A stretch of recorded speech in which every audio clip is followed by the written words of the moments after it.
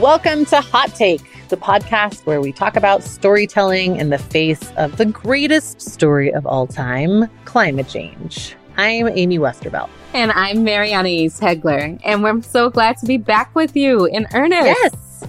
I'm so glad to be back together for this show. I floundered. I floundered without you. I did. And I flounder without you. Yeah.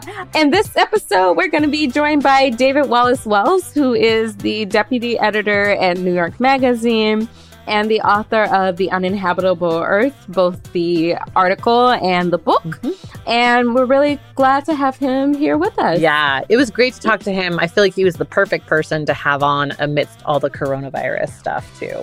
Yeah, exactly. So we didn't actually, even though we're in the same city, David and I, we didn't get to do this in the studio together. Right. We had to do it by a social distance. Mm-hmm. So, fortunately. Oh my God, I need this shit to end so fast. I really, really, really need it. I know. Yeah. Yeah. Yes. But can I make a confession? I always, whenever I see David's initials, I always want to call him Darkwing Duck.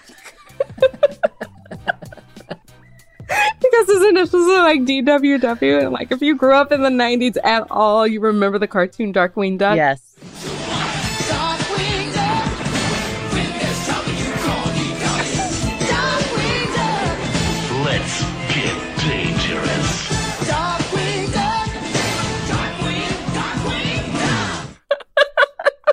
Darkwing Duck. Okay. Yeah, it was great to talk to him. I thought he had some interesting things to say about, of course, all of the sort of corona climate intersections, but then also just about what's been happening with the climate story in general and what's happening in the political realm this year around climate too. And actually, you know what? Yeah. He made me feel a lot better talking about the shift in attention and urgency around climate in the last couple of years, which it's easy for me to forget sometimes. I feel like I'm just constantly wanting it to be more, you know? Yeah. Yeah. So it was good to sort of remember that, oh, actually, we've come a long way in a pretty short amount of time. And right. even if we're taking some losses, it doesn't mean it's done for good and whatever. So, yeah. Exactly. Yeah. Exactly. Yeah. And also note that all the articles that we talk about here are going to be linked, as always, on our Twitter feed, which you can find it at Real Hot Take. And they'll also be posted in our show notes. So make sure you read along. Yes. Make sure you're following us on Twitter, because in addition to posting these reading lists, I think, do a relatively great job of curating all of the climate writing that's happening all the time. So it's a good resource. We get all of it. Yeah. Well, most of it. We get all the best. Yeah. The best stuff. Right. All right. So ready to dig in? Yep. Let's do it. What drew you to storytelling in general, but really climate storytelling in particular?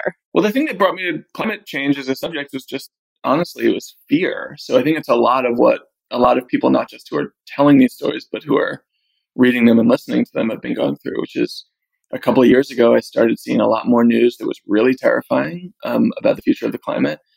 And I was piecing it together for myself in a way that made it seem not just like a series of particular discrete threats, but a much more all-encompassing and sort of all-changing force that is likely to dominate all of the rest of our lives. And that was just sort of destabilizing in the sense of making me a little weak at the knee, so to speak. And it didn't feel to me at the time, I no longer feel this way. You guys have done a great job talking about it in this show in particular, but it didn't feel to me at the time like there were that many writers or storytellers out there who were who were writing about climate change or talking about climate change at that scale or with that scope. And it felt like, to me at least, a real missing feature of the conversation, that, we knew about particular scientific studies and we knew about particular efforts at resilience and decarbonization, but there was just something really quite big picture that was almost lost along the way, which was just, this will be the defining force of the 21st century and beyond, almost no matter what we do. But what we do today, because of that, is going to be incredibly, incredibly consequential. And we can't put off acting in the way that we have, but we also can't put off reckoning with what it will mean to be living on a transformed planet. So I wrote that story in 2017 that was really looking at worst case scenarios. And then that brought me into, we've talked about this a little bit before, that brought me into some conversations with scientists who sort of took issue with what I was doing. And those conversations, which are often were, more like arguments, made me just feel even more intensely that, like, there was one aspect of this, or one approach to the story, that had been sort of closed off, and that there was, judging just for myself as a reader, there was at least one reader who wanted to read stories written in that tone and that perspective, and who were poorly served by the sort of prohibition against alarming climate narratives. Okay, so you've talked before about being drawn into the climate story in part. Oh yeah, actually we talked about this, that one of the things that you were looking at too is just that, like, none of your competitors were covering climate in this way that you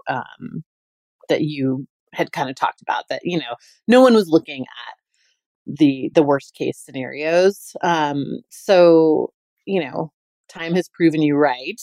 But now it seems like, more outlets are covering the climate crisis in kind of increasingly more in different ways. So what do you kind of see when you look around the landscape of media now?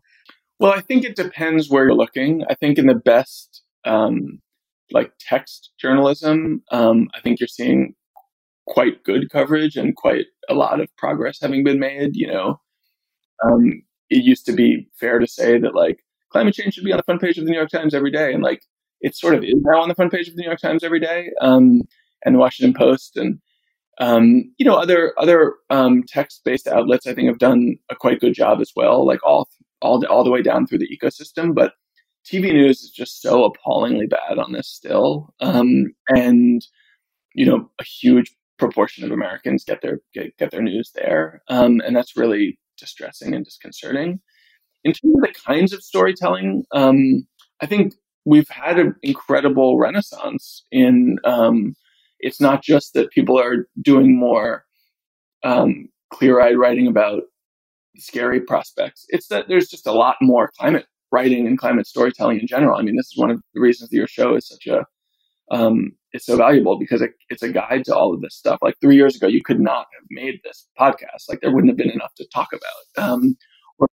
Or if you were talking about it, it would be only like obscure things that nobody was reading. And now it really feels like there's so many things to process, even at the very center of our sort of journalistic and storytelling culture. So that's incredibly good news. There are particular parts of the story that I think have been sort of undercovered or underexplored, but not in the same, like, I see a major failing across the whole culture way that I did a few years ago. How do you guys see it? It's interesting because we talked about this before, that, like, on the first few episodes, we tried to look at, like, what was happening in 2016, 2017. Like, we went year by year, and 2016 was like pretty easy episode because there really wasn't that much, It's getting longer. It's like every year. Oh my God. And now, like, we're doing it in real time, and we're doing every 2 weeks, and, like, there's as much to talk about it, like, every 2 weeks as there was in, like, a year in 2016, 2017. It's crazy how much it's, like, exploded. And just, I don't know how many different ways people are tackling the story now too. It's super interesting. I feel like you're seeing more people kind of reference climate change in stories that aren't maybe explicitly about climate too. I just feel like that's happening more. But it is amazing to me still that the TV folks have not caught up with that. Like I think, I don't know, you're still seeing the occasional, American Enterprise Institute spokesperson on cable news talking about climate change, which seems crazy to me. It seems like a time machine. The thing that I always think about is like, just you're covering like a hurricane or some other natural disaster. How do you not, even if you're working simply from the logic of like, we need to, we need to attract and keep as many viewers as we possibly can.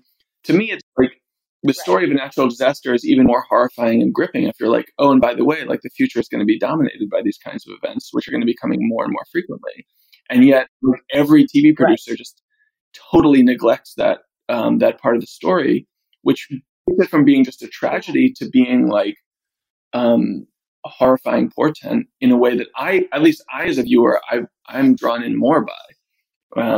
I was just going to say, it's interesting to think about all of these things in terms of the coverage of coronavirus. So, we're seeing, I think, a journalistic response to this story that's unfolding in real time that is in certain ways heroic and like Herculean. And people are like, doing so much to report in incredibly difficult circumstances and writing stories, spanning the intimate and personal to like the big and analytic. And I think we're sort of informed in a kind of unprecedented way, compared to anything that even feels close to an equivalent experience in the past. And yet at the same time, it feels like, I don't know how you guys feel. I feel unable to process this news myself in any systematic way. It feels incredibly piecemeal, like I'm chasing after little bits of the story, and maybe I just can't get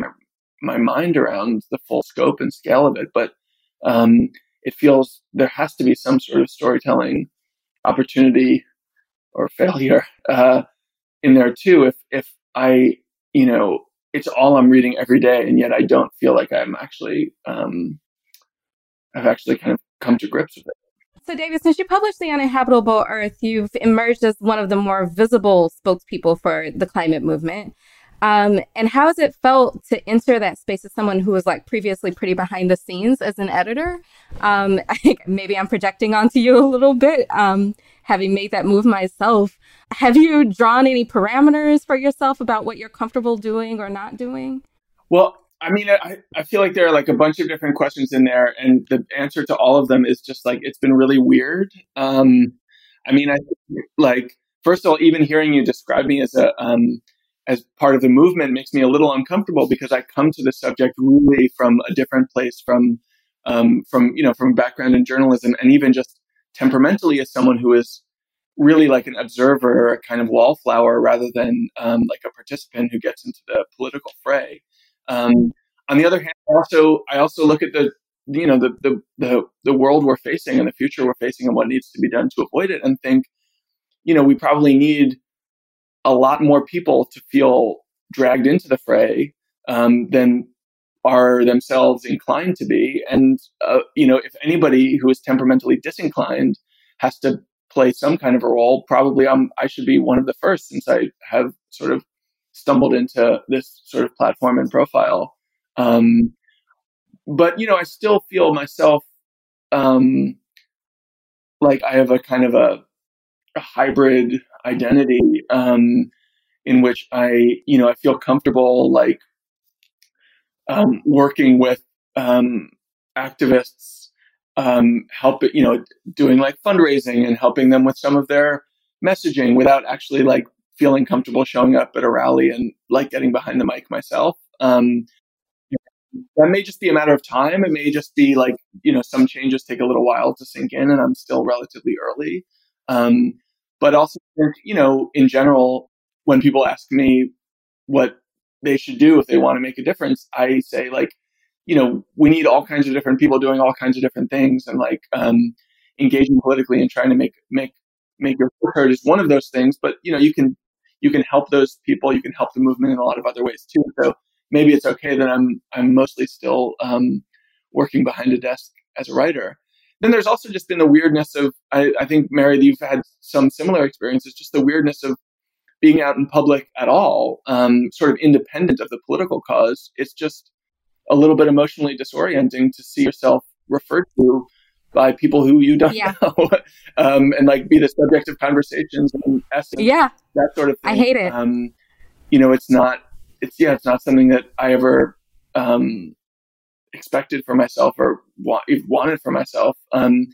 And it's gratifying, of course, in certain ways, and it's good to be doing it in the service of a cause I think is important, but it's also, can make me feel like an imposter and someone who doesn't deserve the attention. And also, just like sort of eerie in the sense that you see, this hologram of yourself emerge out into the world that looks like you and, sounds like you and sort of thinks like you, but is not exactly you. And you don't know exactly what your ownership over that hologram is because it's not total. It is shaped by the way that other people are processing your work, which they should process your work and come to opinions about you and your work. And nevertheless, still weird. How has it been? How would each of you answer that question? I was hoping to steal your answer. I fucking hate it. I don't like being a public person. I was really happy being behind a desk, and being anonymous and basically like telling other people what to go out in public and say while I hid behind them like the puppet master. But that ship has sailed because the things I wanted people to say, nobody wanted to say them. And I felt like they needed to be said. So I said them. And I sort of drew parameters around things I did and didn't want to do. Like I don't ever want to go on cable news. That looks like my literal nightmare. And there's definitely been times where I've wanted to pull it back, but that feels irresponsible given the moment that we're at. This isn't a vanity project. This is like the balance of life on Earth kind of hangs in the balance. And not that I think I myself can save life on Earth, but I think that you have to do what you can. And walking away from the platform feels like a dereliction of duty at this point. Yeah. I would just say that like I also struggle with this thing, and I mean I feel like I've been reporting on climate for like 18 years now, and I still feel this weird tension between doing journalism and like being an advocate. And I feel like climate change is like a really tough subject in that regard. Like I don't really feel like you can just stay distant from it, and I don't know. I get asked this a lot because, I definitely like come to conclusions in my stories and in the podcast and all that kind of stuff too. And, I feel, I don't know, I've kind of come to this thing of like, look, if you have a mountain of evidence, then to me, it seems like almost as or more biased to not come to the like logical conclusion that evidence points to than to just say like, so, here's the evidence and obviously that means XYZ, so I don't know, but I still worry about it. And I definitely I still go back and delete tweets because I'm worried that it's like, ooh, too much, Yeah. I will say though, it kind of reminds me, this kind of tension about journalists becoming activists. It reminds me a lot about why we had a Black press for a really long time in this country, because they were seen as self-interested for having opinions on whether or not Jim Crow should exist. And they had those opinions because they wanted to live, right? So but that's something I've been thinking about a lot too, because the Black press existed alongside the sort of muckrakers in the early 20th century too. And a lot of that, there's been sort of a shift away from journalists having an antagonistic relationship with sort of corporate America that I don't necessarily think is as objective as it gets painted as. I was just going to say that history is a reminder that what we think of as like the kind of objective professional boundaries of this profession were actually erected to keep certain voices and perspectives out as and to largely protect the sort of status quo structures of power in our country, even when those structures of power were quite oppressive and brutal. Totally. Yeah. I mean, this whole the most recent season of Drilled is all about like sort of the creation of that machine.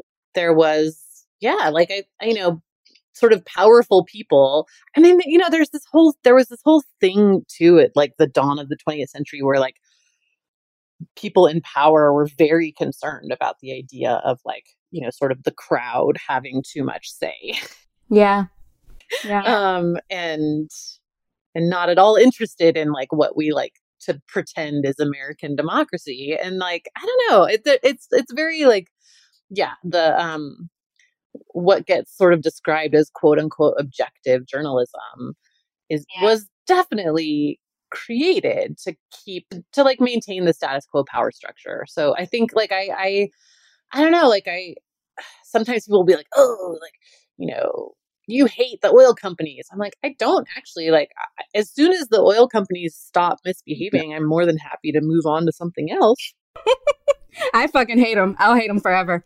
And I'm fine with that.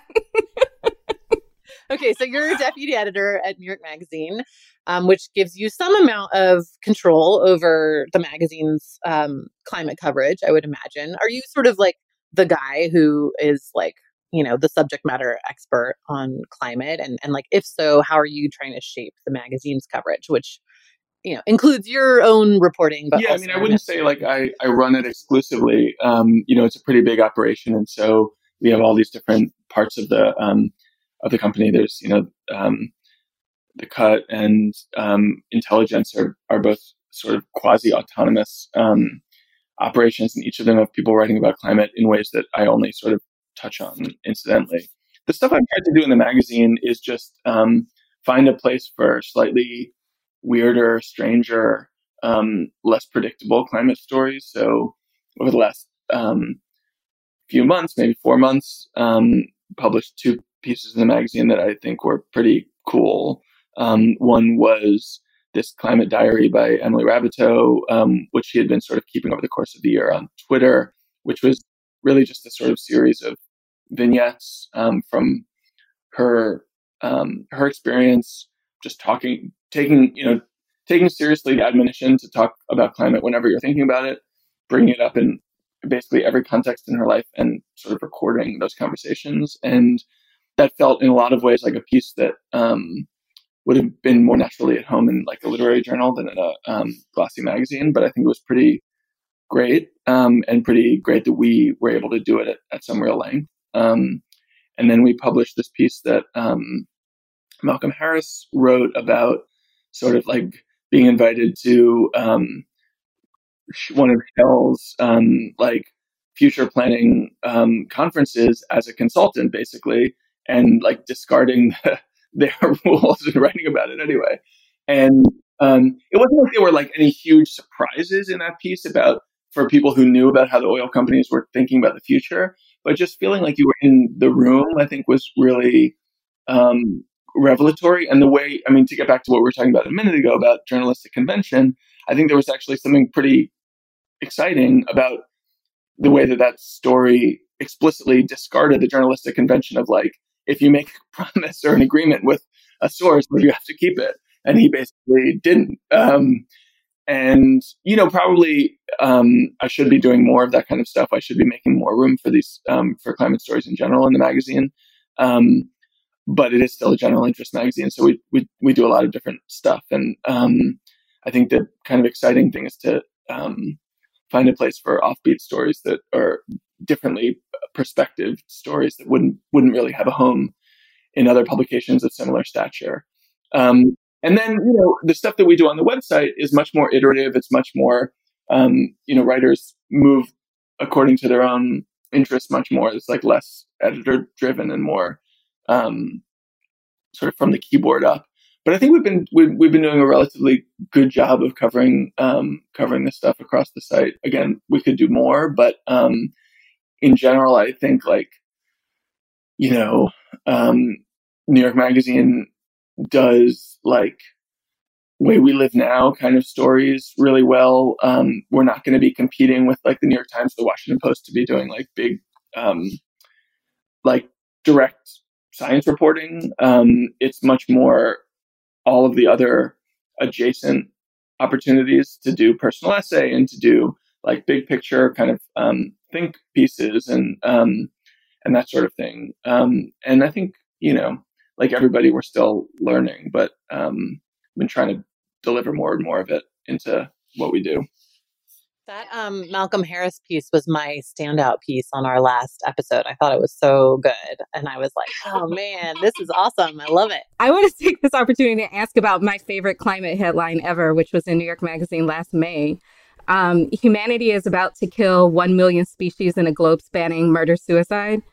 David, do you know anything about how that headline came to be or what that moment looked like? I wish I could recall it, but it sounds like a perfect headline. It is. I've been obsessed with it ever since I've seen it. But anyway, so what would you like to see changed about climate storytelling in 2020? In 2020? Well, I'm curious to know how you guys would answer this question. My own feeling is the boring answer is the most important one, which is just that it needs to be elevated in front and center. And, we talked a little bit before about how much more central climate stuff now seems to be than it was even just a few years ago. And yet we're still dealing with, presidential debates in which if a climate question is asked, it's at the very end of the debate. It doesn't yet, even though public opinion polls show that Americans care quite a lot more about climate than they did a few years ago, it's still not the case that they care enough about it or are prioritizing it in their political choices. And as we're heading into an unbelievably consequential election this November, I think it'd be really great if the press that was covering that election made it clear just what kind of climate stakes we're dealing with. I mean, I started writing a couple weeks ago a piece right after Super Tuesday and ended up not publishing it in part just because I got distracted. And then when I had time to turn back to it, it felt like the news had moved on to the coronavirus. But which was about the first line of the piece was there are not many days that you can point to as being singularly consequential for the future of the planet. And, obviously election day is going to be, the point of the piece was Super Tuesday was sort of one of those because we saw the Sanders campaign extinguished and the Biden candidacy basically secured, nominations were secured. But the election day is going to be so much more consequential than that. Even if even acknowledging all of the limitations of Joe Biden as a climate, as the face of climate action and all of the baggage that he brings to the table, even so, the differences between these two options are just so vastly different. And the importance of the country picking the right one of those two is so huge. Somehow Trump is having a better, sort of aid package response on coronavirus than the fucking Democratic leadership. It's going to make it that much harder to get him out of office. Yeah. I mean, it's sort of my own feeling is I just can't see a way that he really survives this. On the other hand, November is 5 centuries from now. It's at the speed that things are going with this crisis, with the disease crisis. It's really hard to feel confident in any prediction or projection that you're making, even or that an election will even happen. It's crazy. Yeah. Well, that cheery note. That's enough for today. No, I'm just kidding. Okay, so we're going to move into our themes and trends section.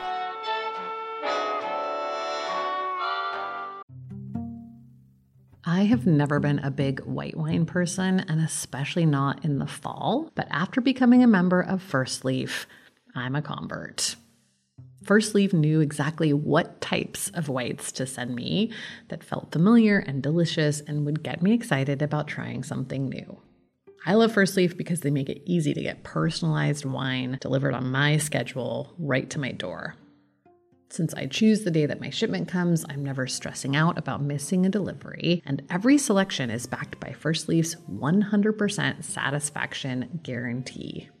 I love how I just have to answer a few questions and they just know what I'll like. No more zoning out in the store looking at 100 different bottles and trying to pick the right one. Give your palate what it really wants with First Leaf. Go to tryfirstleaf.com/drilled to sign up, and you'll get your first 6 hand-curated bottles for just $44.95. That's tryfirstleaf.com/drilled. tryfirstleaf.com/drilled.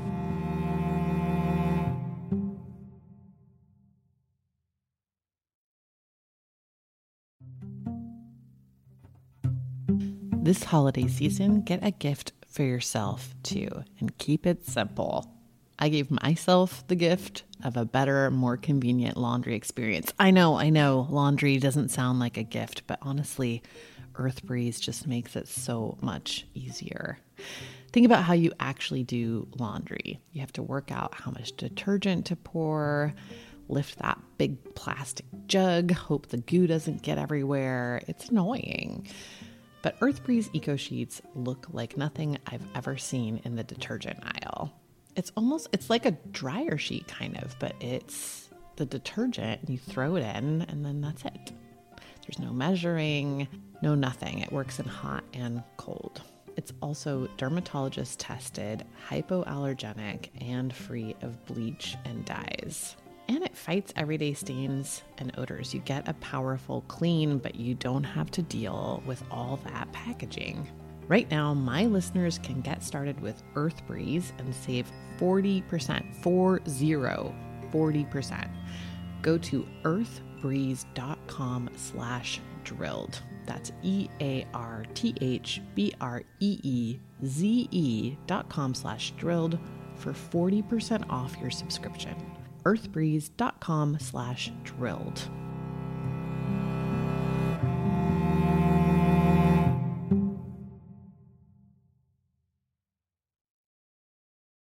We wanted to talk to you about something that we've talked about a couple times on the show, but really wanted to get your input on it. And that is just how the climate media landscape has been changing, especially in the last year or two. So, we had NPR and Bloomberg both expanding their climate coverage desks, like an explosion of climate newsletters. So you have Heated, Exxon News, Eric Holthaus at The Correspondent, and now Bill McKibben's climate newsletter at The New Yorker. David, were you tempted to start a climate newsletter at any point in there? There's still time.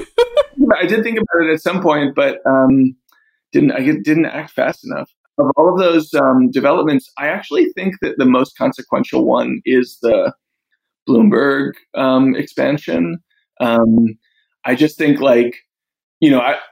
I'm sure most of my readers, are like members of the choir. So I don't want to diminish preaching to the choir, but I do think that there is something actually much more significant about an operation like Bloomberg's, which is basically publishing to a different kind of reader who has a very different perspective on climate, nevertheless being as aggressive about presenting the state of play and the urgency of the crisis as they have done.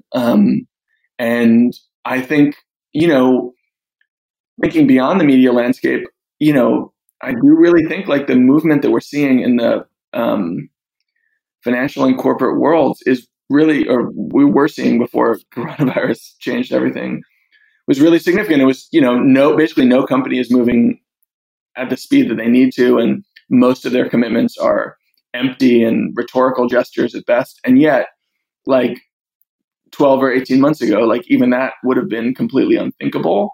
And the fact that all of those, from BlackRock to Microsoft to Delta to, whatever, all of those people are talking about climate change now I think it means that we're really in a different place than we were a year or two ago, and it's not just because of corporate momentum, it's because of the protests, and it's because of public opinion moving, it's because of extreme weather and all that. But I do think that, I do think that like the movement of the Davos sphere on this point is a really significant development. I don't know in the end like how productive it will be, but it does seem like it really does change the shape of the landscape.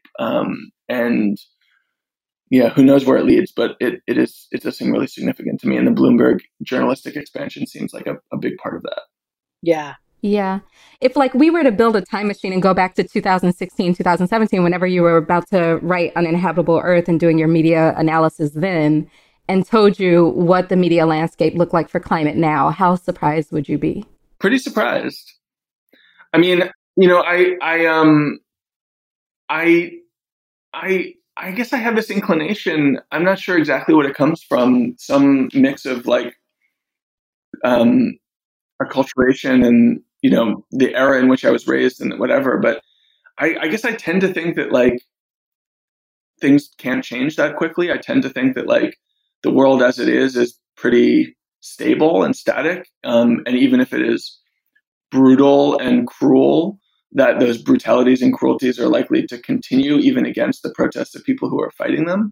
And I do think that that's sort of like that in a lot of ways, the last few years have shown us just how foolish that assumption really is. And I mean, I felt that way very powerfully watching the year of climate protests that have unfolded really since I published my book. I mean, it started a little bit before then, but that was a level of public agitation that I didn't think was possible when I'd written my book. And now I'm like, how naive. I thought I was being like cynical, but actually I was being naive.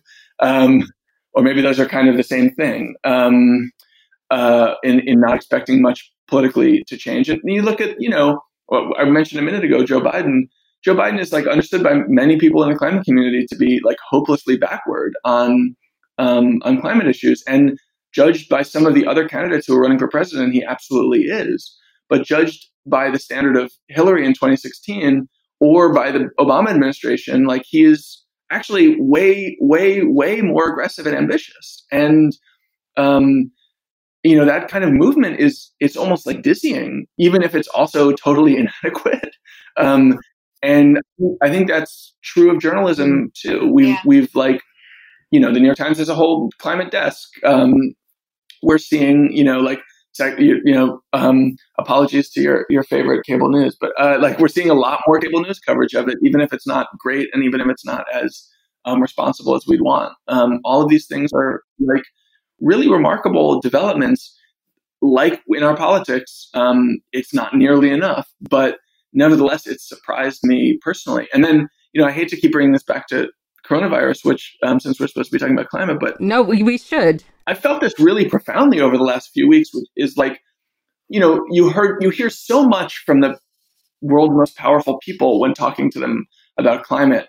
That's like, well, that kind of plan is that's never going to happen. Right. These things change. These markets are going to move that quickly. We can't possibly evict these people from their positions of power. Like all of those, we have to work with these corporations, these fossil fuel companies. Like we can't work against them. And, I always went along thinking basically like there was some moral failing in that perspective, but it also struck me on some level a practical approach to the world to like try to cultivate the support and sympathy of powerful people rather than thinking you could only make progress by unseating them. And yet, like, the whole world has literally been turned upside down over the course of the last couple months. We're now in an environment where, I mean, Amy, you made reference to this a few minutes ago, but Mitt Romney is basically proposing a universal basic income, nationalizing all of these airline companies. In the end, actually, I think it's not going to be like I actually don't think it's going to be the case that Republicans have like outflanked Democrats on this. But the fact that they're even talking about those possibilities, or that those that's part of the conversation anywhere but the fringe left, is astounding and tells us And if we ever thought anything was permanent and immovable about our politics and our society, this experience teaches us that was total delusion, a collective desire to protect the status quo. And when we're facing something that we see genuinely as a near-term, urgent, existential threat, everything comes up, is up for debate. Where we land, I think, remains a huge open question on this. Like, I'm quite worried. Just thinking about the economic impacts for a second, like in 2009, the people who could afford to buy distressed assets were the rich, which meant that like they used the recession to exacerbate income inequality. I think something quite likely is going to happen with this economic recession. On climate issues, we've already seen China relaxing their environmental standards in an effort to recover more quickly from their relatively short economic setback. And I feel we're going to see something similar across the West. If not relaxing existing environmental standards, then a slowing down of progress on climate policy generally. I've seen a lot of people on the climate left saying this basically like this is our chance. Like the world of opportunities is now open. Like the whole spectrum is much wider. We can get a lot done, and we have to make sure that whatever stimulus or recovery policies are put into place are essentially climate policies. And that is what I would like to see happen. But I also don't at all think that it's inevitable. I know. My concern is that it'll be like that basically this becomes the big excuse for like, we can't spend money on anything else and we can't impose like radical change in any other way. You know what I mean? Like, I'm worried about it. Yeah. And you see this, if you look at the public opinion polls about concern about climate, it was quite high in 2005, 2006, 2007. Hurricane Katrina and Inconvenient Truth really did make a difference to American concern about the environment. It wasn't nearly as high as it should be, but it was moving in the right direction. Right. And then it had a big setback because of the recession, and people just were like, "We'll worry about that later." Exactly. When these sort of very immediate concerns come up, climate doesn't tend to stay top of mind in general. I think we are in a slightly different place now in that more people understand how interconnected all of these things are. And more people do understand that like climate is not just one issue alongside a lot of others, but sort of the environment in which, so to speak, in which all of these other issues are being conducted. But nevertheless, I think it's quite worrying and quite concerning that, for instance, like COP26 is almost certain to be postponed. Like, that's just on some level, like a small part of the story, but it's quite representative. Like that was supposed to be a really significant event in global climate policy, and we don't know when it's going to take place now. Yeah, but it's been failing for the past few years. So, like, honestly, after last year, I think on our show, we were kind of like, just make that shit a Zoom call. And we did, in fact, recommend that it become a Zoom, which they could still do. Right. It actually might be less of a shit show. But speaking of Corona, I think what's interesting about going through this moment as someone who's climate conscious is that you can't help but look at Corona without thinking about climate at the same time.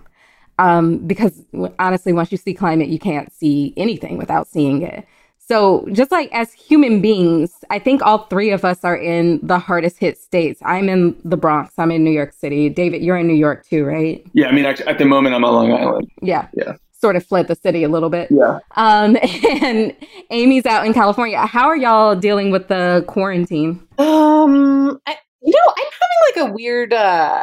having a weird sort of like anxiety response where I basically am like extremely tired all day and then wide awake until like 3 or 4 a.m.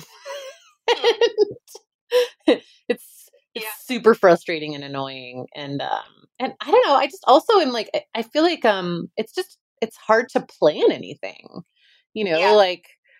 my husband and I were in the process of like considering a move, for example, which is like, it's like kind of can't even really talk about it because we just don't know what's going to happen in the next 2 weeks or the next month or the next 2 months. And, it's sort of, I don't know. And then I'm far away from my mom and my brother, and I'm concerned about both of them. So that's a worry too. And I've got my kids home and I'm trying not to freak them out. And so I don't know. How about you? I keep stockpiling coconut water for some strange reason and gotta hydrate. and doing obsessive skincare. And I am just extremely anxious. I keep like checking the news to see if there's any sort of concrete information about how long this is going to last. And at this point, I think I could survive 3 months. After 3 months, I think I will probably literally lose my mind. And I need I need it to end. What about you, David? It's interesting just to think about, like, I don't remember where I heard it. It was on some podcast I was listening to recently, but someone floated the idea that one of the many, obviously there are many explanations, but one of the many explanations for why the real left declined in America over the course of the sort of second half of the 20th century was because of the changing dynamics of city life and suburban life, in the sense that, like, at the moment now, many cities in the U.S. are like extremely expensive, full of wealthy people, and those people who might otherwise form the basis of real political resistance are now atomized in a much more profound way, living in environments in which they are disaggregated and pushed away from one another. And it's a sort of all the things to be worrying about with coronavirus, like the fact that we're all just living in our apartments alone, and the political consequences of that are like very far down the list. But it does make me wonder, like, just what it will mean to our spirit of solidarity and what is politically possible for us to be, literally living in quarantine. In isolation. I'm really, really, really worried about that, especially as far as the climate movement goes. Because I think the thing that really got going for the climate movement over the past couple of years was that it was in person. It was a community, and you like suddenly didn't feel alone. Like you went to strikes and you got to like be part of something. And now if the thing is, I can't come within 6 feet of another human being. Yeah. Which, like, how do you keep that momentum going? Like, if I were to like go to a lab and create something to like, deflate the climate movement, it would be something that would make us not be able to touch one another. And especially in a time where even just to survive climate change, period, we're going to need to be able to come together. We're going to need to be able to be empathetic to one another. And now we're in a position where we actually have to walk away from people. That's heartbreaking. Yeah, and then if you imagine a kind of optimistic scenario where we implement such a dramatic and expansive medical testing regimen that it's practically a kind of medical surveillance state, it also complicates the idea. Do that quickly enough that we could sort of leave our homes and mostly go about our lives as they were, if subjecting ourselves a few times a day to temperature checks or whatever, like they've done in South Korea. That's on some level, that's like the most optimistic future, because it would mean within the space of 3 or 4 weeks, we could mostly return to our normal ways of life. On the other hand, that kind of a system is, bound to be abused by forces that don't want to see large protest movements. I mean, we're already seeing like ICE claiming new powers in, a state of health emergency than they had before. And and even beyond what abuses may be enacted in that context, it's a very different dynamic we're living in a few months ago. Yeah. And I especially, like, I was thinking about that too, in terms of the growing, like, there's been a big push to, get these sort of anti-riot laws on the books to criminalize protest in various ways. And I think it's 17 states have enacted them now. 34 are considering these laws. Mostly they were like a reaction to pipeline protests. But like, I don't know, I'm just kind of like, oh God, all we needed to make protests even less, palatable was this. And it, just becomes another good reason to crack down on it, which is, I don't know. It's scary. Yeah, that there was a piece in The Guardian by Gillian Ambrose about the coronavirus posing a threat to climate action. From the based on a conversation with someone at the IEA, which I don't actually know what that stands for, and the article didn't say. Was it International Energy Agency? I'm just going to guess. Yeah. It's basically saying that this could slow down the energy transitions just because all these stimulus packages are being passed. Yes. And so many of these stimulus packages include rolling back environmental protections and propping up the fossil fuel industry and the aviation industry. And it's just so disheartening. It's also going to depress oil prices, which tends to make consumption go up. I mean, I think like this sort of, I've seen a sort of broad tendency to celebrate emissions reductions and like clean air and stuff like that. And it's like, we don't really want to achieve that by like making a bunch of people deathly ill. And I'm very concerned about how much that sort of take on things really emphasizes individual action. It's like I keep seeing people be like, look how we can change our behavior. And I'm like, yeah, because that behavior change is being enabled in various ways and benefits many, many, industries and whatnot, and the economy at large and whatever. Like the idea that is somehow going to lead to massive climate action just doesn't make sense to me, and like, and I don't know. I think the more realistic the more probable outcome is that we've already got these massive bailouts for the airline and natural gas industries, oil and gas industry in general. And then, we're going to have to spend a lot of money on, keeping people afloat and helping people pay rent and all that kind of stuff. And I think you're going to have this sort of twofold thing of, we've just spent a bunch of money to bail out natural gas, and we don't have any more money to spend on renewable energy transition. I don't think that this is like a good story for climate in general, but I'm also, Oh my God, it's a horrible story. Like there are better ways to reduce emissions. Like we put forth those solutions over and over again. I just don't understand this tendency to be like, we're all going to die. Yay. And there has been a lot of good writing about coronavirus and climate change. Mm-hmm. David, you did a pretty good piece in New York Magazine about this. Pretty good. No, I'm just kidding. No, it's a great piece. It's not the one really that we're going to talk about later is my favorite that David's written recently. But yeah, in your research about this and like covering at New York Magazine, what are some of the themes that you're seeing vis-a-vis climate? I don't know. I mean, on some level, I was saying this to Amy before we started recording, but on some level, I feel strangely overwhelmed as someone who has spent the last few years really purposely focused on the job of like contemplating worst case scenarios to be faced with this particular story, and I really haven't been able to get a sense of the full scope of it. But, the things that jump out at me is sort of, there are sort of parallels and then there are sort of discontinuities.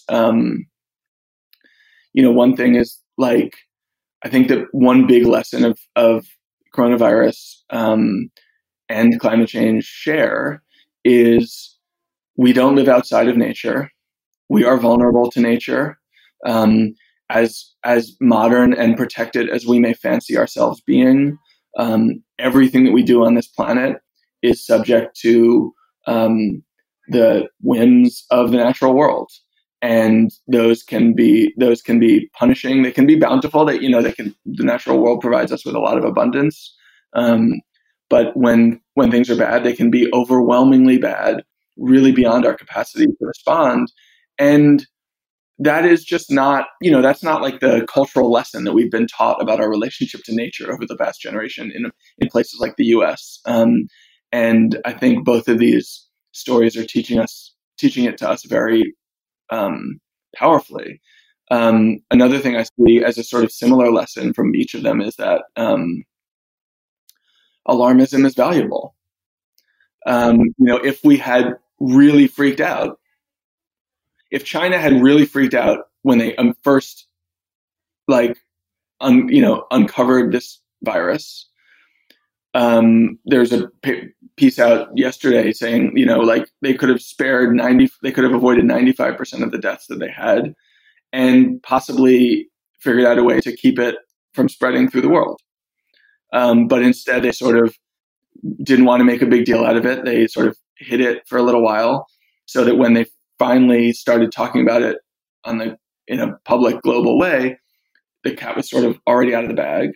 And then when you look at particular other nations and how they've responded, we all know the U.S. response best. There was actually a fair amount of time between the time that we knew about this disease emerging in China and the time in which it really started to move policymaking across the countries of the West. And the reason that Italy and Spain and the U.S. and Iran, all of these countries have done so poorly is that they didn't move quickly enough or dramatically enough. And it's possible that if we had all done exactly what South Korea did or something, or Singapore, there would be problems with that approach. Maybe it would involve political overreach. Maybe in retrospect, it would seem an overreaction or something. But I think all of us would rather be living in South Korea now than in the US. And that tells us about the value of fast, dramatic action built on the precautionary principle.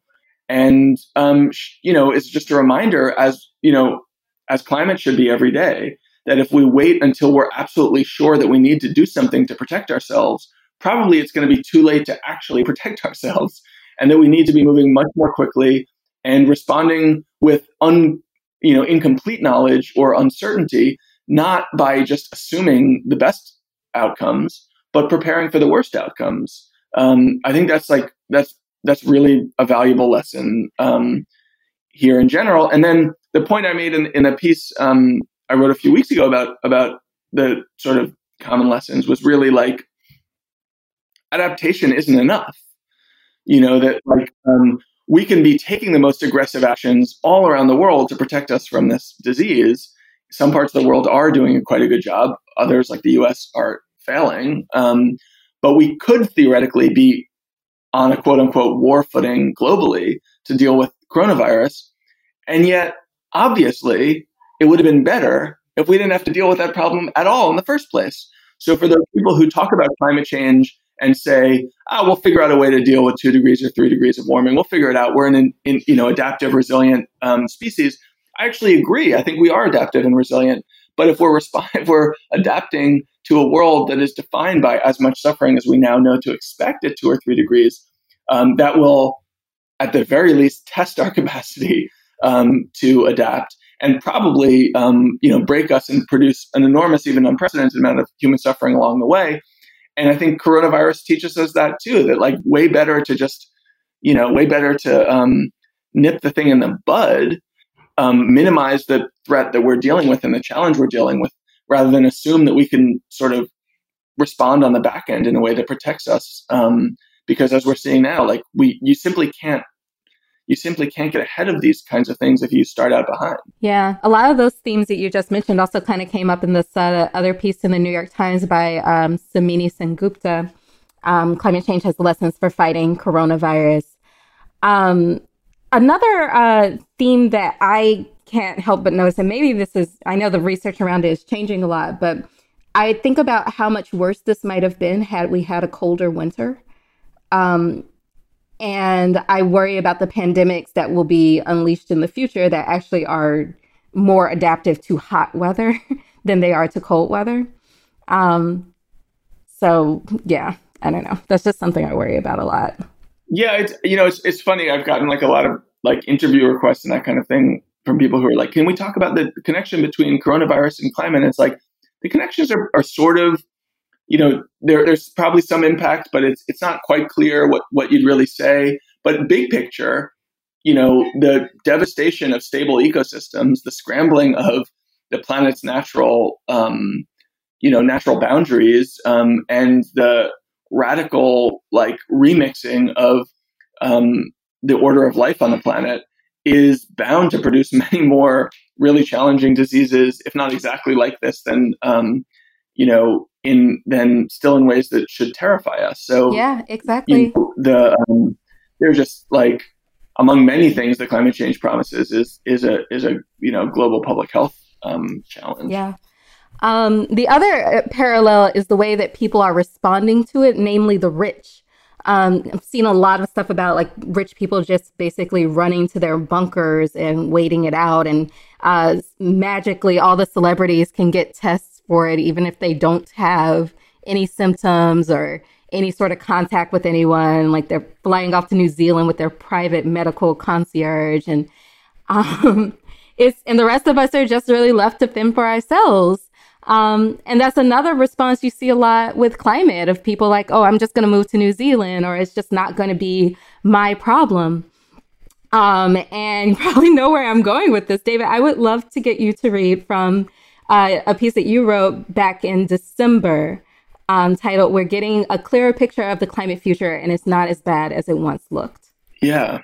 This is a sort of an interesting piece in that mostly it was sort of presenting some good news about what we're likely to see going down the road, but it had this sort of really bleak conclusion, which is, I think, the part that you're asking me to read. But over the last few weeks, I've been thinking more about another encounter from earlier this fall, one that followed a climate panel I just participated in. After the discussion, I was cornered by a middle-aged businessman who assured me that despite what I might think, he did believe in climate change, then asked in an almost conspiratorial tone, seeking, it seemed, a kind of secret answer, how bad is it going to be? It was a bit of a confusing question after 90 minutes of conversation on stage, a conversation he'd chosen to attend and paid attention to, presumably, he pointed out, which he suggested was a self-evident sign that he took the issue seriously. Well, I began, at just 2 degrees of warming, which is basically a best-case scenario, it's been estimated that 150 million people would die from air pollution. But out of 8 billion, he said quickly, cutting me off and smiling strangely. Right, I said, I don't think human extinction or total civilizational collapse is likely, but the pressures are going to get pretty intense, and we don't really know how societies will respond. But even if they respond pretty well, 150 million is 150 million. That's a lot of people. That's dying at the scale of 25 Holocausts. But out of 8 billion, he repeated, smiling, like he'd caught me in a trap. At which point, I understood what he'd actually meant by the question he'd posed and why it was so important to him to get a precise answer. What he was asking was not, how bad is it going to be? What he was asking was, how bad is it going to be for me? Yeah. So that was one of the creepiest things I've read recently. But don't you guys encounter this kind of thing a lot? Like people who ask you, having read a story or having seen you speak, they'll come up to, maybe I have a different audience or whatever. They come up to you and they'll be like, so where should I move? This is like one of the most common questions I get. I have people ask me that all the time. Which parts of the world are like, basically like climate proof. And then, yeah, like, I don't know, like, well, what, like, what are the, like, people will try to sort of argue like, well, okay, like 4 feet of sea level rise. That still leaves like a lot of California and Florida left, and I'm like, I just feel like that sort of thinking is so weird, but yeah. Yeah. I think for me, because of the way I talk about it, like I talk about it as a justice issue, and I never really dig into like, this is what happens at this level of warming or whatever, like you two kind of do as journalists. So I don't think people ask me those sorts of questions. They did used to ask me that before I became a public climate person, which was when I was basically just editing wonky reports on climate. And people in my own life would like come to me and ask me, where should I move or whatever. Or like insider trading for climate. Yeah, kind of. Right. And these were the same people who, like, we talked about this on a previous show, but like thought I was hysterical until they read The Uninhabitable Earth. And it was like, really, like, you don't trust me. But anyway, but yeah, I find that question to be like so obsolete at this point. And that's why this passage here made me so creeped out, David, because that person who had this conversation with you would never really talk to me, I don't think. And definitely wouldn't say that to me. Yeah. Well, you saw, I don't know if you guys saw, but was it a senator or a congressman yesterday was talking about how, like, well, we really need to think about the 97 to 99% of Americans who are going to survive coronavirus. It's like, whoa. This is like a matter of public record of a public official. That's like absolutely horrifying. Yeah. And on the other hand, there is a part of me that, as objectionable as it is on a moral basis, like, I also understand it on a human level. Like for instance, like I did leave New York City. I felt really uncomfortable in New York, not because I thought like the hospitals are going to become overrun or anything like that, because I think the hospitals are going to be overrun everywhere.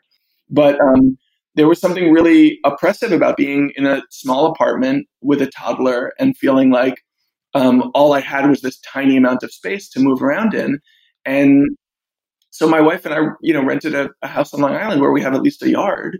And like, that's an exercise of privilege in the face of this coronavirus threat. It may not ultimately protect us, but it feels emotionally actually a lot better and more comfortable. And at the same time, I think I'm basically running away, and that's an act of cowardice and also a bit of a decision that runs a little bit against the sort of response I have to people who ask about where they should move when they, to deal with climate change. So I'm sort of all mixed up about it. I think I think it's hard to dismiss that impulse. I think we all probably have it at some level to protect ourselves and the ones that we love. But we also have to try to remember that, like, we can't let that impulse get in the way of our sense of shared fate and responsibility towards one another. Yeah. I mean, what were you supposed to do? Stay in the city and like punch the virus in the face? Like, what?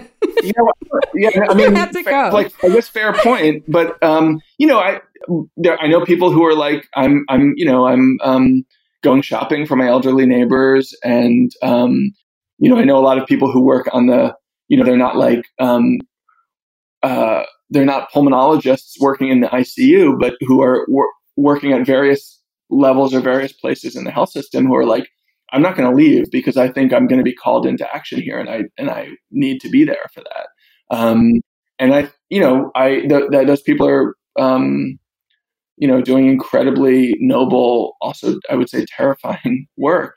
But that's on some level a more responsible choice than the choice that I'm making to like do my journalism remotely from a house with a yard. Yeah, I don't know. I think, in a situation like this, you do what you have to do. And I wouldn't be too hard on yourself or anyone else listening to this who decided to protect their family.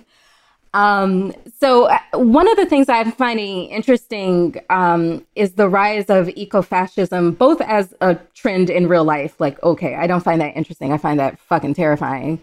But it does seem like we're finally starting to talk about it more explicitly in the climate conversation, which to me is actually encouraging. Yeah.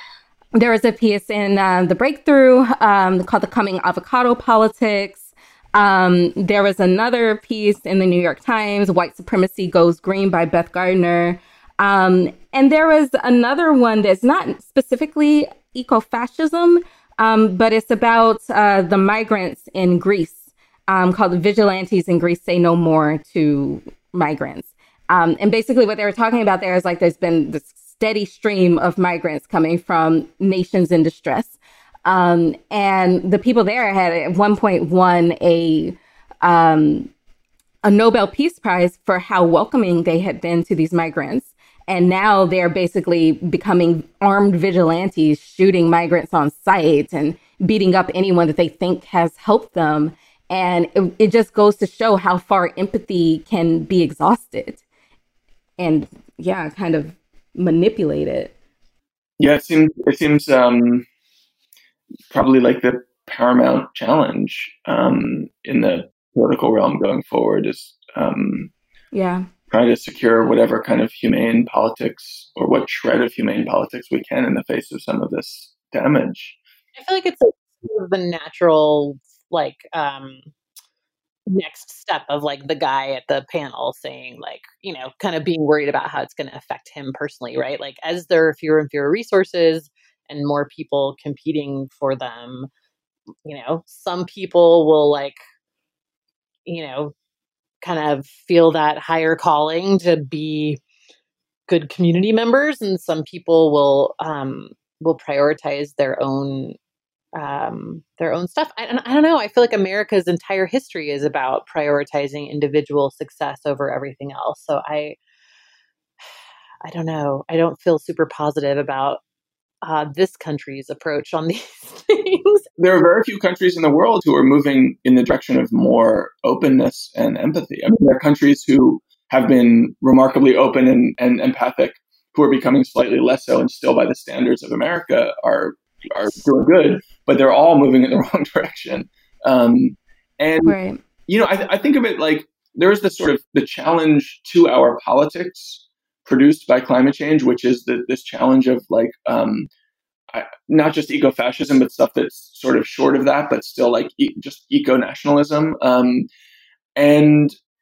But there's also the way in which this phenomenon complicates our crusade for action on climate, in the sense that not just like we need a global solution to a global problem, we can't really deal with so much resistance from nationalistic leaders, but even beyond that, like I think it's been one of the basic assumptions of the climate movement in the U.S. especially, but really throughout the world, that if people saw the science, they would endorse action of the kind that I think the three of us would want to see. Mm-hmm.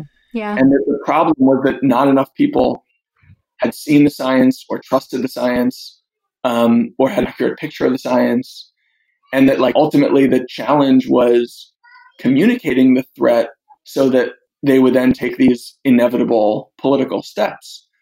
But if it's the case that, as with everything else in our culture, we're processing the challenge of climate change through our tribal partisan identities, it starts to make it seem a lot harder to achieve anything that's really meaningful, that really moves the needle meaningfully on climate policy, don't you think? Yeah. Yeah. It's interesting because that's kind of what Beth Gardner got into in her piece on White Supremacy Goes Green, about how surprised she was, like how she had always thought that once it was time for climate action, it would be progressive climate action, surely. And then she's like coming awake to eco-fascism and being like, oh, wait, maybe it's not. Maybe it could go in this really, really dark direction. And I gotta say, like, I did appreciate this article, but I find that frustrating, that people would automatically think that action is going to be benevolent. Because to me, that just seems so obviously, like, clearly it's not. Yeah. People are cruel. Yeah. You know what I mean? Like, it's not like once people found out slavery was wrong and unsustainable, they went to an egalitarian society. Yes. Like, I don't know why we would expect that. Well, it's an argument against these sort of centrist concern trolls who will tell you like what we need to do is like to depoliticize climate or departisanize climate, and you're like, yeah, no, like it's like a war that we have to win. Yeah, it's already not political. Like if we retreat from that fight, like we're just gonna lose it. Right. Exactly. On the other hand, I like I still think it's good to like share the bad news. Yeah. Yeah. But I think it's good to get more people to see the impacts than less. But it's who knows? I don't know how many more Scott Morrisons and Jair Bolsonaros and Donald Trumps we can really tolerate. Yeah. Yeah. Don't all three of them have corona at this point? I hope so. Yeah. Boy, that would be a real mitzvah. I'm just kidding. Sorry, but it's true. I'm looking at Donald Trump for like 5 years thinking that he wasn't possibly going to make it out of that calendar year. I know, he's like the most unhealthy person, but somehow he just keeps going. Yeah. Yeah, I don't know. Runs on rage.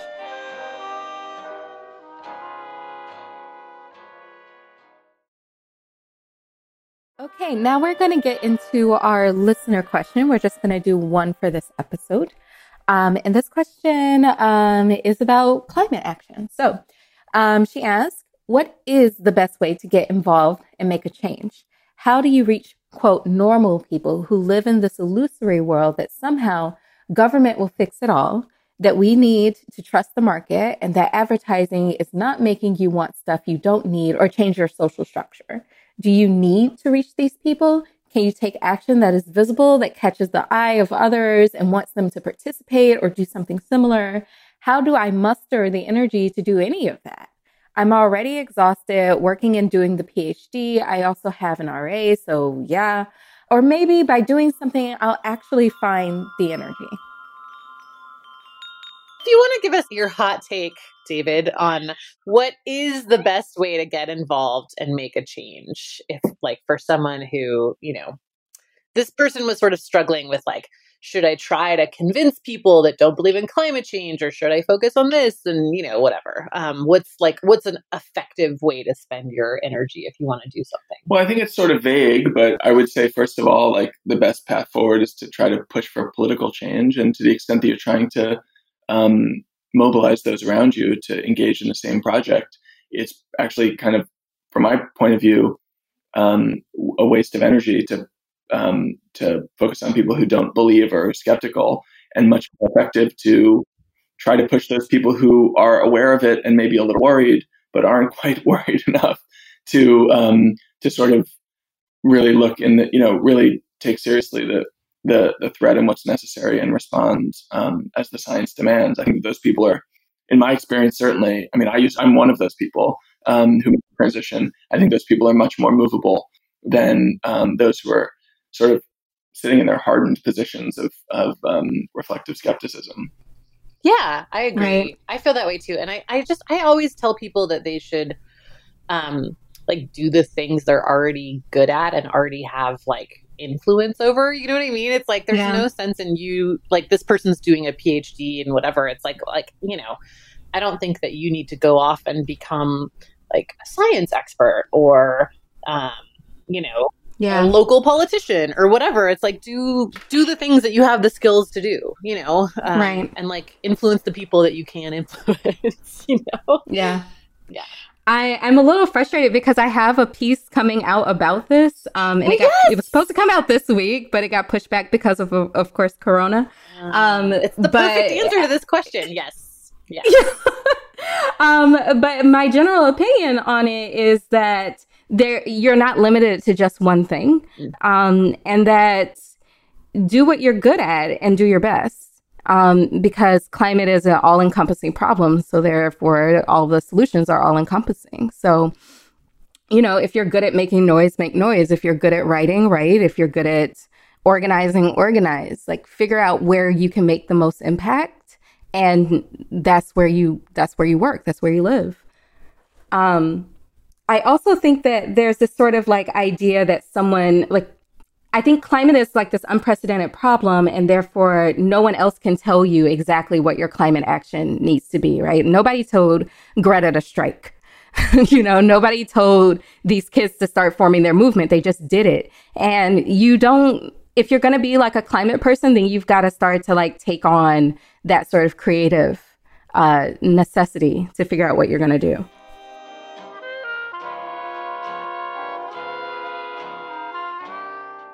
All right, so now we're going to move into standout pieces, which are just something that we loved from the past couple of months or so.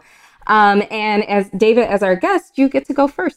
Oh, I picked a kind of a piece of writing that is not exactly a piece. It's a Twitter thread that was posted by a Harvard scientist named Eric Feigl-Ding about coronavirus. It was really the first thing that broke through to me in this story as a real harrowing, eye-opening, grab you by the collar kind of writing. And he was basically representing findings from a pre-publication paper on what had happened in Wuhan, and in particular about the reproducibility or the infectiousness of the disease, which suggested some quite harrowing futures, not just for China, but for the rest of the world. And, he was working off of a scientific paper. He was quoting from it throughout. And so there was some technical language, but he was also writing it through with a kind of like, holy shit. I think he maybe even has said, holy shit, literally. I've never seen numbers like this in all of my research. This disease is going to be a pandemic beyond anything that we've seen in recent memory. And we are completely unprepared for its impact. And in response, he was really, and this is the thing that makes it really notable to me. I mean, I think it was sort of interesting and vivid, and got passed around a huge amount and raised some real alarm about it. But what was really notable to me about it was that it immediately produced a really significant backlash among epidemiologists and other people who work with sort of disease data, who found some of his analysis or the extrapolation of the paper's analysis into sort of a Twitter format a little overstated, thought that his warnings were a little too bleak. But even if their corrections were on the margins, their rebuke was sort of total. And they were saying, like, this is irresponsible. This kind of fear-mongering on Twitter, on social media, is not what a pedigreed, qualified scientist should be doing. And there was a big piece about it in The Atlantic that was headlined something like, "This is how misinformation spreads on Twitter." Feigelding deleted the Twitter thread. Actually, it only now exists in a few places where it was preserved at the time to read, not as a Twitter thread but off Twitter. And he didn't get everything right, but as a correction to what had been the incredibly limited, quiet coverage of the story to that point, and as a sort of directional guide to this is basically how we should be thinking about this disease. He was certainly more right than anybody else who was writing at the time. And if he had had the ear of, say, Donald Trump or, Emmanuel Macron or whoever, or Boris Johnson, we would be in a much, much, much better place. And I think this is it's obviously connected to my experience as a sort of alarmist on climate change. But I think just in general, we are in this really weird place where I think we've sort of overlearned the experience of Churchill and England during the Blitz, and keep calm and carry on is this understood to be this in all situations noble model for human behavior. And it just isn't. Most times in a crisis, you want to move fast and you want to move aggressively. And even if taking that lesson to heart means that sometimes you respond to what you think is a crisis, but turns out to be a slightly smaller crisis, or maybe even not a crisis at all, that's just what it means to be careful and responsible. And in the case of impacts like climate change and the coronavirus, moral, because what's at stake is human life and human suffering at unbelievably large scales. So that, even moderate improvements in how quickly we take action are going to pay off huge dividends down the line. And in this case in particular, it's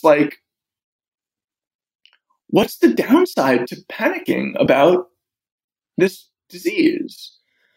Sure, it's imposing. We might add too much, anxiety and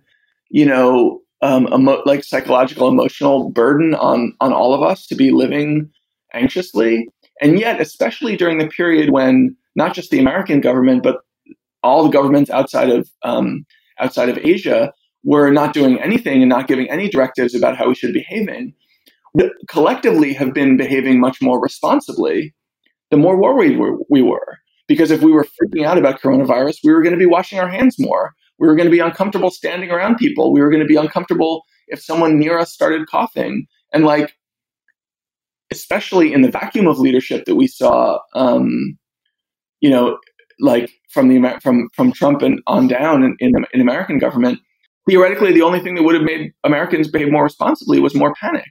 And so the impulse to like wag our finger at people who are trying to raise alarm simply because what they're saying is alarming, I think is really a real kind of deep dysfunction about our culture generally. And we saw it in particular in this Twitter thread. I think we've seen it generally in the corona response, and we've been seeing it now, all three of us and probably all of our listeners, on climate for decades now. I also just feel like really bad for this guy. He was like, he sort of had a reputation like thrown in the toilet. Yeah. And, like, again, like some of those numbers turned out not to be exactly right, but like it certainly is proving not to be the kind of professional malpractice that he was attacked for. Yeah. And the eagerness that people have to call anything that's scary irresponsible, I think is just really damaging.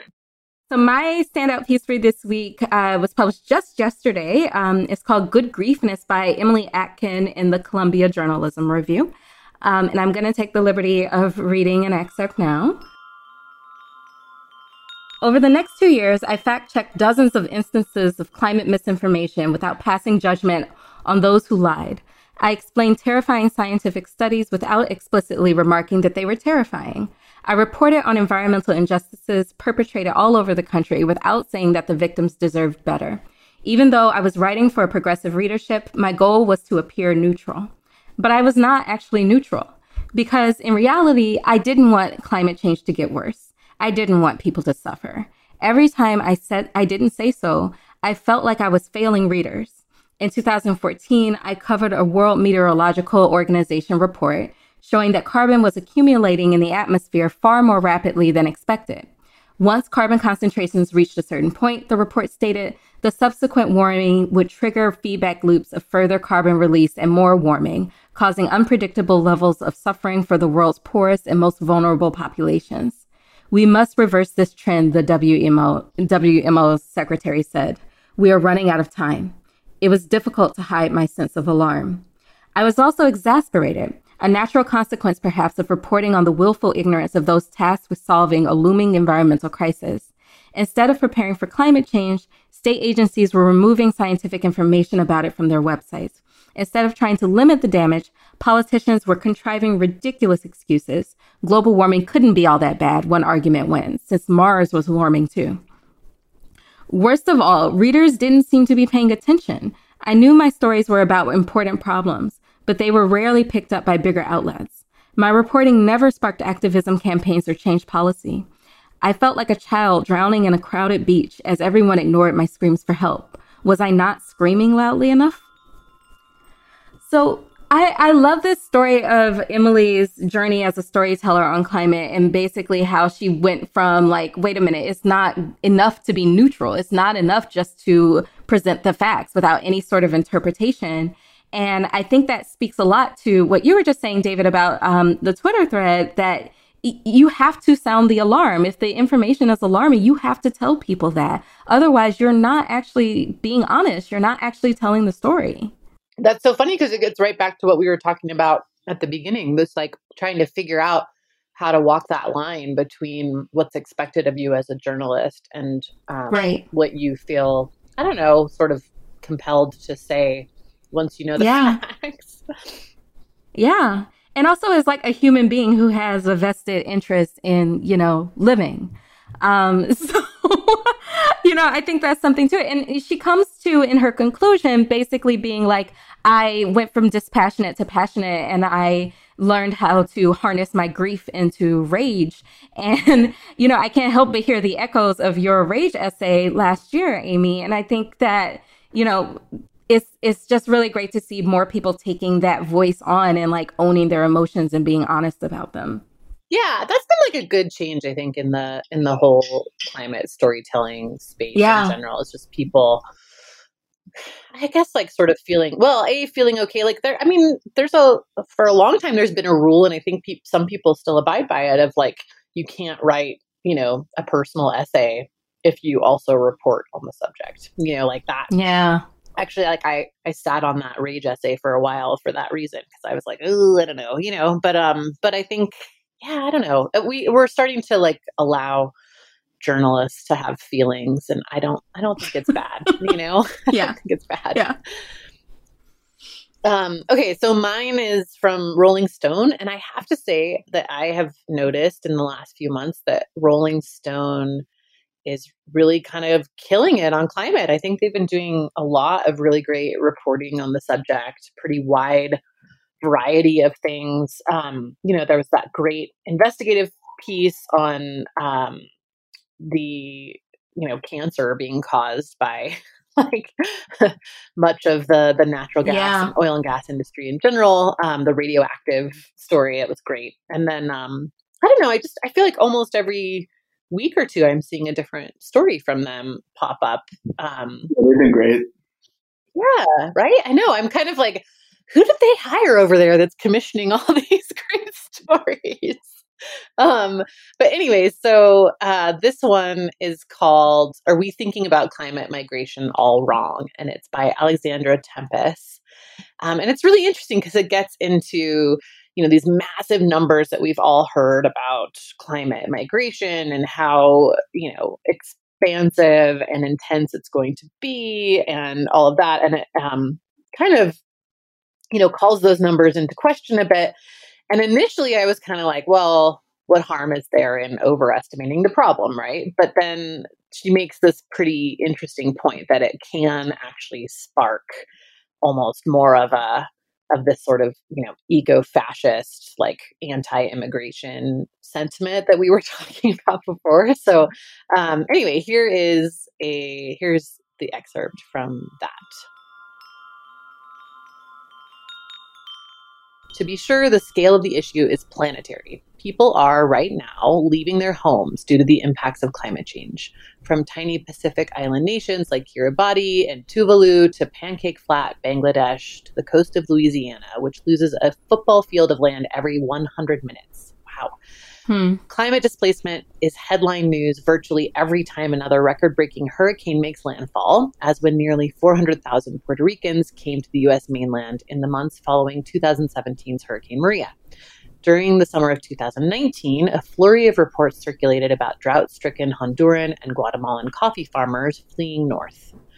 But the hyper-focus by the media and well-meaning advocates on nailing down a global number of climate refugees by a specific calendar year can be problematic, conjuring images of apocalyptic invasions and fanning the flames of nationalism and xenophobia already spreading across the globe. And while these splashy predictions have a shock value that can galvanize action, they ignore nuances that could better serve public discussion and policy, like the fact that the majority of climate migrants move within their own countries, often slowly over time, and usually not very far.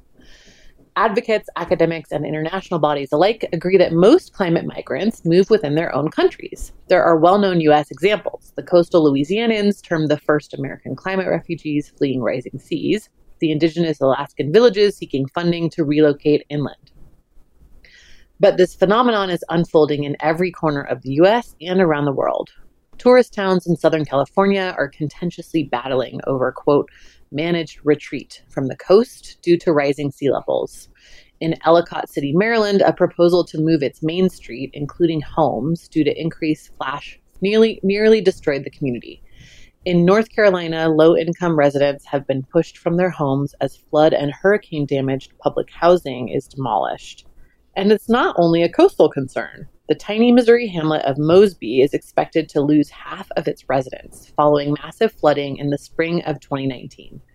In Wisconsin's rural Kickapoo Valley, which pioneered the modern template of government-funded community relocation, a string of small towns has since moved entire neighborhoods to higher ground as river floods continue to break records.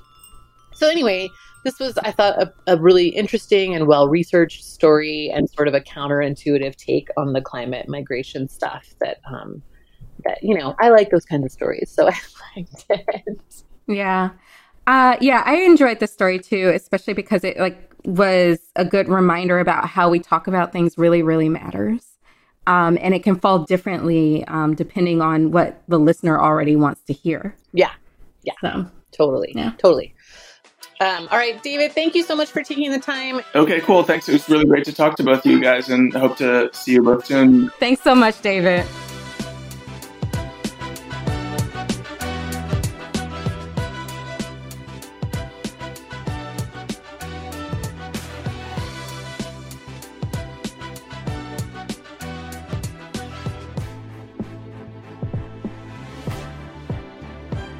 All right, Amy, so you ready for another 18 months of quarantine? I don't think so. I feel like if it's 18 months, I don't know. I don't know what's going to happen. I have 2 children and my husband at home. I've already shouted at them, I'm so sick of all of you.